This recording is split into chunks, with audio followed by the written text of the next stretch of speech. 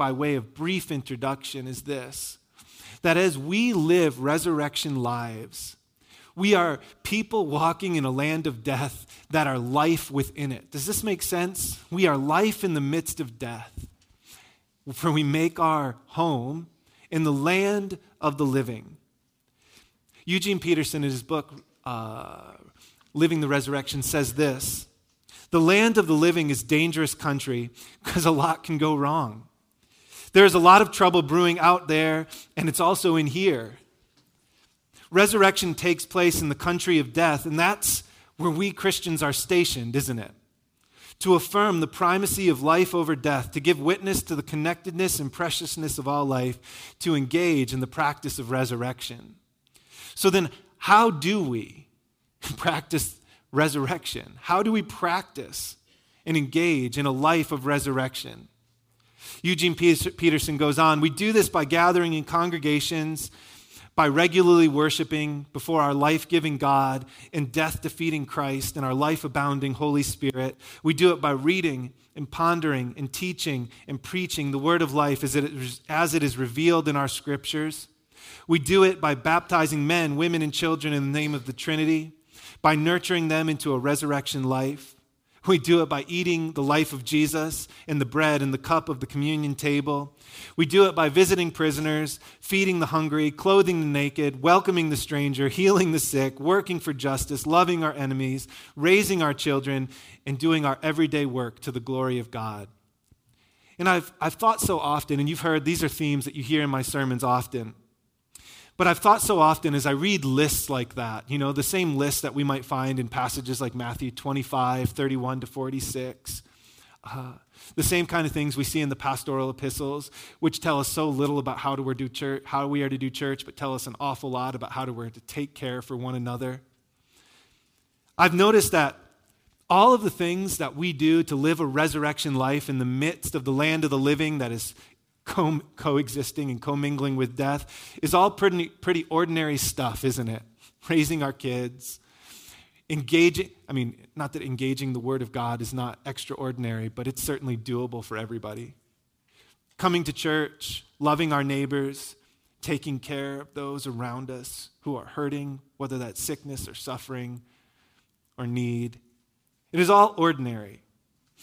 I don't mean ordinary in that we see it all the time, although it's out there, but I mean ordinary in that we can all do it. It doesn't take specialized training, like a nuclear physicist, and it doesn't take specialized talents like a concert piano player, right? We can all do it. We can exhibit the resurrection life by walking down the pathway of death while being a light of life in our midst, in the way that we live. We can practice the resurrection life. I think this is why one of the most important acts of worship that we take place, that we do, that we participate in our worship services, when it was described, was started within the context of a simple meal in which men and women would take simple bread and simple wine or grape juice, and they would remember the life-giving act of Christ in the context of a meal. Now, I know when we come to the communion table week after week, it is not in the context of a meal, for if it was, that half an ounce of grape juice and that little teeny square of bread would not do much nutritionally for you, right? And yet, we'll see in just a moment from the passages that we'll read about communion that the communion was taken in the beginning in the context of a meal, in the context of believers gathering together to reaffirm their commitment and to share their food and to take it together and to celebrate what God has done in the person of Jesus by taking his life, blessing us, breaking his life, and giving it to us. In fact, these four verbs that Christ took, that he blessed, that he broke, and that he gave are the dominant words that Jesus uses when he takes communion. And really, we'll see that it is the dominant language of even other meals in which God takes, blesses, breaks, and gives. And so this morning, that's really where we're going. I want to take some time in the beginning, and I want to read to you the communion text, and I want to show you some themes, and then I'm going to apply them to you. I want to start by looking at this fourfold shape. It's called the shape of the liturgy. This language was developed by a man. His name was Gregory Dix. He was an Anglican monk, which is kind of interesting. And he noticed in the communion text, he wrote this paper back in 1941. He noticed in the communion text that these four words appeared over and over and over again. That Jesus took, that he blessed or gave thanks, that he broke, and that he gave. And how these ideas form the liturgy, or the way that we worship and we gather together and are transformed by the Word of God and by Christ himself. So let me start with the texts themselves, and you can just follow along on the screen as I read them to you. And I want you to see the themes. And I'm going to point out some other things as we go through thematically, but I want you to notice these dominant verbs. In Matthew 26, where Matthew recounts that first time when Jesus celebrated the Passover and instituted the Lord's Supper, he recounts, while they were eating, Jesus took bread, gave thanks, and broke it, and gave it to his disciples, saying, "Take and eat, for this is my body." Then he took the cup, gave thanks, and offered it to them, saying, "Drink from it, all of you. This is the blood of my covenant, which is poured out for the forgiveness of sins. I would tell you, I will not drink of the fruit of the vine from now until that day when I drink it anew with you in my Father's kingdom." There are many themes in these verses. There's a theme of forgiveness of sins. There's a theme of hope when Christ will return and we will drink this table again. But here, the taking, the giving thanks, the blessing, the breaking, and the giving back. Notice the pattern again in Mark 14, where Mark recounts that same event. While they were eating, Jesus took bread, gave thanks, and broke it, and gave it to his disciples, saying, "Take it, this is my body." Then he took the cup, he gave thanks, and he offered it to them and said, and he offered it to them, and they all drank from it. And he said, "This is the blood of the covenant, which is poured out for many," he said to them. "I tell you the truth, I will not drink again of the fruit of the vine until that day when I drink it anew in the kingdom of God." Here, just like in Matthew, the same verbs, the same themes of remembering until Christ comes again, and the same theme of covenant, that he has made a new agreement with us, shaped by his blood. And in Luke, the same pattern continues. When the hour came, Jesus and his apostles reclined at the table, and he said to them, "I have eagerly desired to eat this Passover with you before I suffer, for I tell you, I will not eat it again until it finds fulfillment in the kingdom of God." After taking the cup, he gave thanks and he said, "Take this and divide it among you, for I tell you, I will not drink again of the fruit of the vine until the kingdom of God comes." And he took the bread, he gave thanks, he broke it, and he gave it to them, saying, "This is my body given for you. Do this in remembrance of me." In the same way, after the supper, he took the cup, saying, "This cup is the new covenant in my blood, which is poured out for you." The same verbs. Here in the same context of a new covenant, of hope, of thankfulness, and now of remembrance. In 1 Corinthians chapter 10, which is really the only teaching, extended teaching that there is in all of the New Testament on how we are to celebrate communion instructions. Ben Witherington, who wrote a commentary on 1 Corinthians, will often say, if it were not for the bad behavior of the Corinthians, we would have no official teaching on how we are to partake in the Lord's Supper. He said, Paul says, recounting that night in 1 Corinthians 11, when you come together, it is not the Lord's Supper you eat, for as you eat, each of you goes ahead without waiting for anybody else. One remains hungry, another gets drunk. Don't you have homes to eat and drink in, or do you despise the church of God and humiliate those who have nothing? See, this was in the context of a meal. They would gather together, but the rich who had plenty to eat were eating much and getting drunk, and the poor who had little were coming and watching the rich eat and get drunk while they have nothing. For the church has always been made up of a vast group of people, socioeconomically, racially. The church has always been a place because Jesus founded the church, and on this message that all are welcome, right? Everyone is accepted. And that means people from all kinds of backgrounds. But just like then, as it is today, people have a hard time understanding, accepting, and including those who don't look like them, right? Or aren't in the same group, sphere, whether that's socioeconomically, whether that's racially. And so many of our heroes of the past are people who've tried to break down these barriers, but those kind of barriers were first and primarily and only can be successfully broken down by those who understand the message of Jesus. Shall I praise you for this? Surely not. For I received from the Lord what I also passed on to you, that the Lord Jesus, on the night he was betrayed, took bread, and when he had given thanks, he broke it and said, "This is my body, which is for you. Do this in remembrance of me." In the same way, after supper, he took the cup, saying, "This is the cup of the new covenant. Do this whenever you drink it in remembrance of me. For whenever you eat this bread and drink this cup, you proclaim the death of the Lord until he comes." It is not just, however, the communion texts that give us the context of these four verbs, the shape of the liturgy that Christ takes, that he gives thanks or blesses, that he breaks, and that he gives back. In the text that we looked at a little bit last week on Luke chapter 24, there is this story about these two men on the way to Emmaus. And you'll remember this if you were here last week. And these two men are talking about the recent events of the crucifixion, and Jesus suddenly appears in their midst. But these men, who had known Jesus beforehand, did not recognize Jesus there. This too is a theme of the resurrection text, that often people come into contact with the resurrected Christ and don't recognize him for who he is. It happens on the road to Emmaus. It also happens on the beach from John chapter 21. We looked at this last week when Jesus tells them to put their nets on the other side and he catches 153 fish. Remember, I joked about the trivia of that. That's fun to me. Jesus is often not recognized in his post-resurrection state. And I've thought about that. How often do we not recognize the resurrected Christ when he is at work in our midst? And yet, it is not always the communion table, for in the road to Emmaus, when the men get to Emmaus, they invite this unknown man who turns out and who is Jesus into their house to eat a meal with them, not to take communion or the Lord's table, but to simply share a meal with them.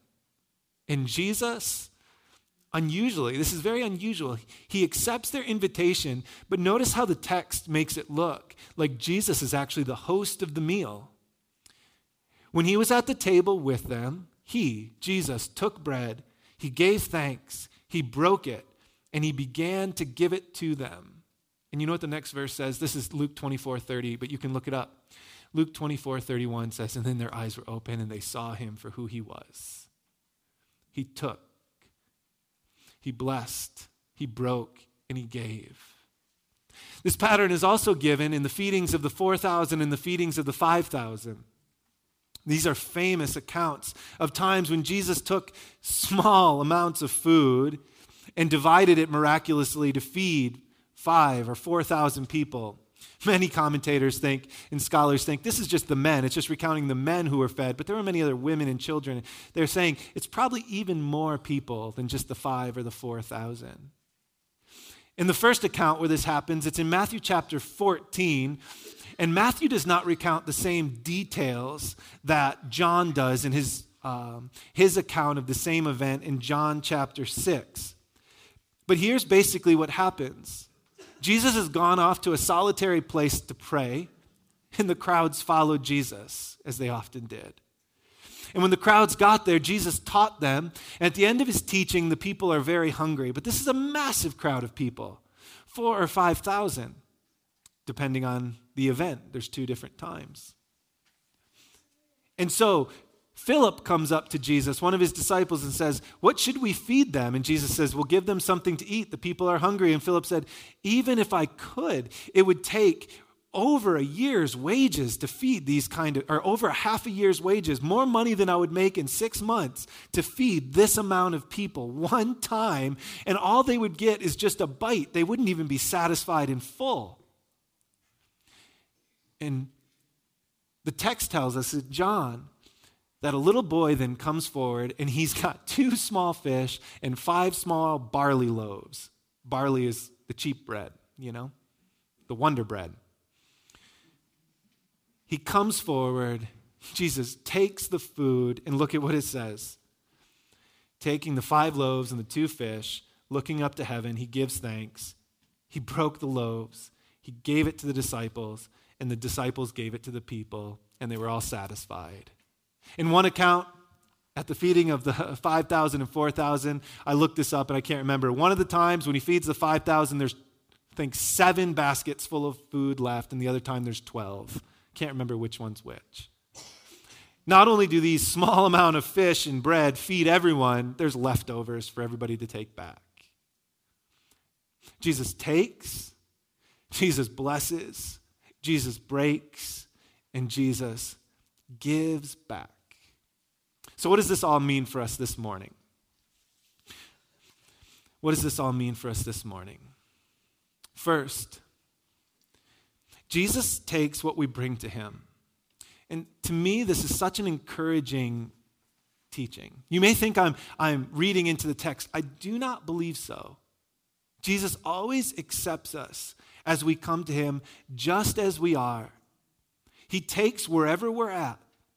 He takes us with all of our virtues and sins, with all of our strengths and our weaknesses. Whenever I think of this, I always think of, remember in school when you play pickup games, maybe in gym, or maybe you just organized it yourself, and there was always that line, and 2 captains would be named, and the 2 captains would look on the crowd, right, of the line of men and boys and girls, not men and women, boys and girls, and they would start taking them. And if you were a captain and you're playing basketball, you're always trying to take the fast, tall, athletic one, right? And if you weren't athletic, you're standing in that line, fearful and afraid, thinking to yourself, I know I'm not going to get taken, Sometimes nobody does. At the end, people are just taking what's left, and they're thinking to themselves, he doesn't bring much value, but I guess there's no one else, so you can just sit the bench, right? And I think some of us look at this taking kind of like we're being lined up, but God and his son Christ, who is also God, does not look at us that way. He does not look at us and think, you have a lot of money so you could give it to the church, so I'll take you. He doesn't think to us, well, you've got really good musical talent, so I'll take you, you can help me, right? Because what is that lineup when you're choosing people to play basketball? What is that all about? It's all about figuring out how the person you're taking can benefit you. Does this make sense? You know what? God is completely self-sufficient. He doesn't need your musical ability. He doesn't need your money. He doesn't need anything from you. He simply says, I want you. I take you. With all of your sins and all of your virtues, with all of your weaknesses and all of your strengths, there's not a single person, wherever we are, that Jesus says, I don't want you. Every single one of you. Jesus will take me. He will take you. He will take us. Yeah? But this pattern of worship doesn't stop with just Jesus taking us, just saying, I accept you, which of course he does. Jesus then does something further and something beautiful. He blesses us, or he gives thanks for us. I've been thinking about this a little bit in the context of what we do every single time before we eat, with grace, about how we bless the food. And I've thought about context. You look at the food that you're about to eat and you're looking at it and you get ready to say a prayer of thanks, right? And you're looking at it. And sometimes we're more thankful for the food that we have before us than other times, right? No question. And yet I think of that little boy with his 2 small fish and his cheap bread, and Jesus takes it and he blesses it. I've been thinking about the attitude that we take. The attitude that we take before God and the attitude that God takes before us. Our attitude. And I've been thinking about how there have been times in my life, there have been times in my life, and I'm going to try to make this as kind and understandable as I can, but there's times when I have the same exact food and the company I'm eating with makes the food taste different than other times when it's the same exact food. I have a friend, his name is Mike. He's one of my closest friends, and he's Italian, and he's verbose, and he is always incredibly complimentary of food. It's ridiculous. It's over the top. Food tastes better around Mike. Do you know what I mean? Oh man, this is the best lasagna I've ever had. This bread is amazing. I can't believe it. This chocolate cake. Food just tastes better. And then we might make the same lasagna, same chocolate cake, same bread, and eat it with someone else who says, "Thank you. That's nice." Right? One of the things I love about my wife, she doesn't have to be nervous about what I'm about to say. One of the things I love about my wife is she has made the entire world more beautiful to me, Because have you ever been and you go and see a sunset or a vista and you're there and you just see it, and then you're there with someone you love and who appreciates beauty, and the sunset's not the same? Does this make sense? Because the way we approach life changes life for us. And I've been thinking about that. Jesus blesses what we give to him. He takes us with all of our virtues and all of our sin. He takes us with all of our strengths and all of our weaknesses. And he does not say, "I guess I'll accept you. I have a lot to offer you. I can make you better." Of course he can do that. But with all of you, right? With all of you, Jesus says, "I'm thankful for you, and I bless you." This language of blessing and thankfulness is really tied together. It's tied together on a scriptural level. And there's this element of thankfulness where we're just giving gratitude. And there's also this element of how gratitude or blessing transforms the thing that we as being thanked. Does this make sense? That blessing and gratitude go together, but it's not just being thankful. There is an element that gratitude changes the thing we receive. Just like lasagna doesn't always taste the same, even if it's the same. It changes the way we receive it. And so Christ, so Jesus, gives thanks for you. He gives thanks for me. Can you ever imagine Jesus those 2,000 years ago with that little 10-year-old boy, or however old he was, we're not told, going up to that little boy with those 2 little fish and those 5 little barley loaves and saying, "I guess if that's all you have to offer, we'll take it." You see what I mean? 2 fish is all you can come up with, boy? Can you imagine Jesus looking at you and saying, "That's it"? The problem is, most of you can, right? You imagine Jesus looking at you and saying, "That's it," and it's not true. You cannot imagine Jesus telling that little boy, "That's it," but it's so easy for you to think to yourself, God must look at me and say, "That's it." And it's not true. Because what you feel is real, but it is not always true. Jesus will take you wherever you are, and he blesses you. He gives thanks for you in a way that transforms you. The third thing that Christ does for you and for me and for us sounds less appealing, but it's not. He breaks us, right? Jesus breaks what we bring to him.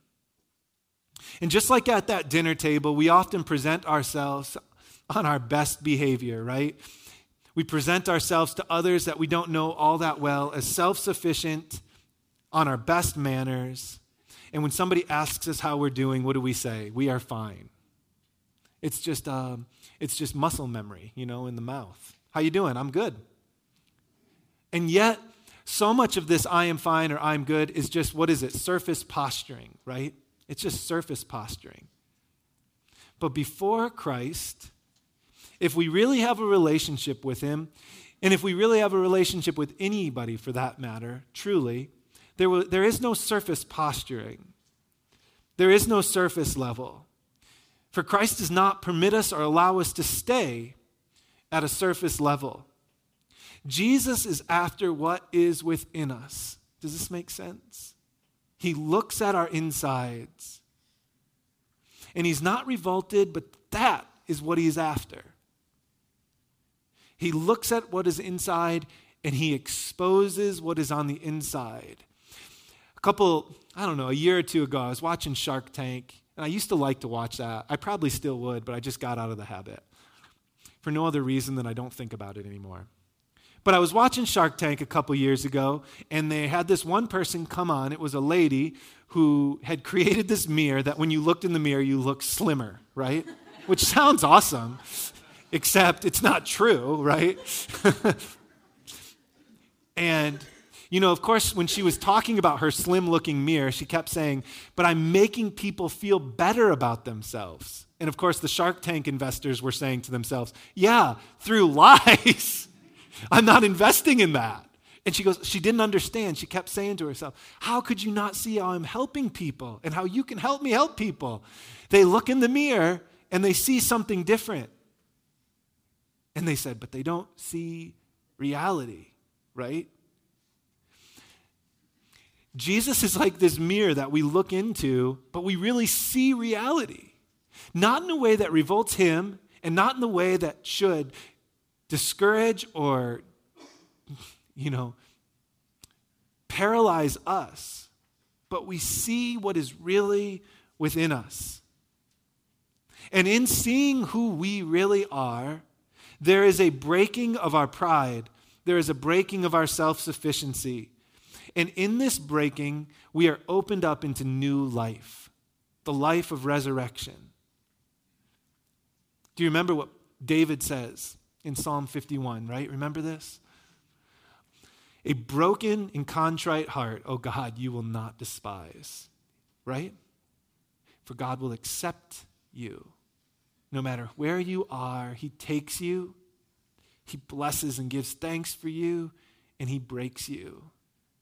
Which isn't so much an act of like him taking like a stick over his knee and breaking it, as so much as holding a mirror up to us so that we really see who we are, so that the facade of our self-sufficiency and pride can be broken. And in this brokenness, he puts us back together, which is all about the last thing. Jesus gives back what we bring to him. For Jesus is all about restoration and healing, not about accumulating slaves, right? Jesus does not take our lives so that he can use them for his leveraging of his own power and his own might. You don't know why? Because Jesus is omnipotent, which is a big theological word that means he's all-powerful, right? Not only is he omnipotent, he's omnipresent, which means he can be everywhere at once. He is completely self-sufficient. He's omniscient, which means all-knowing.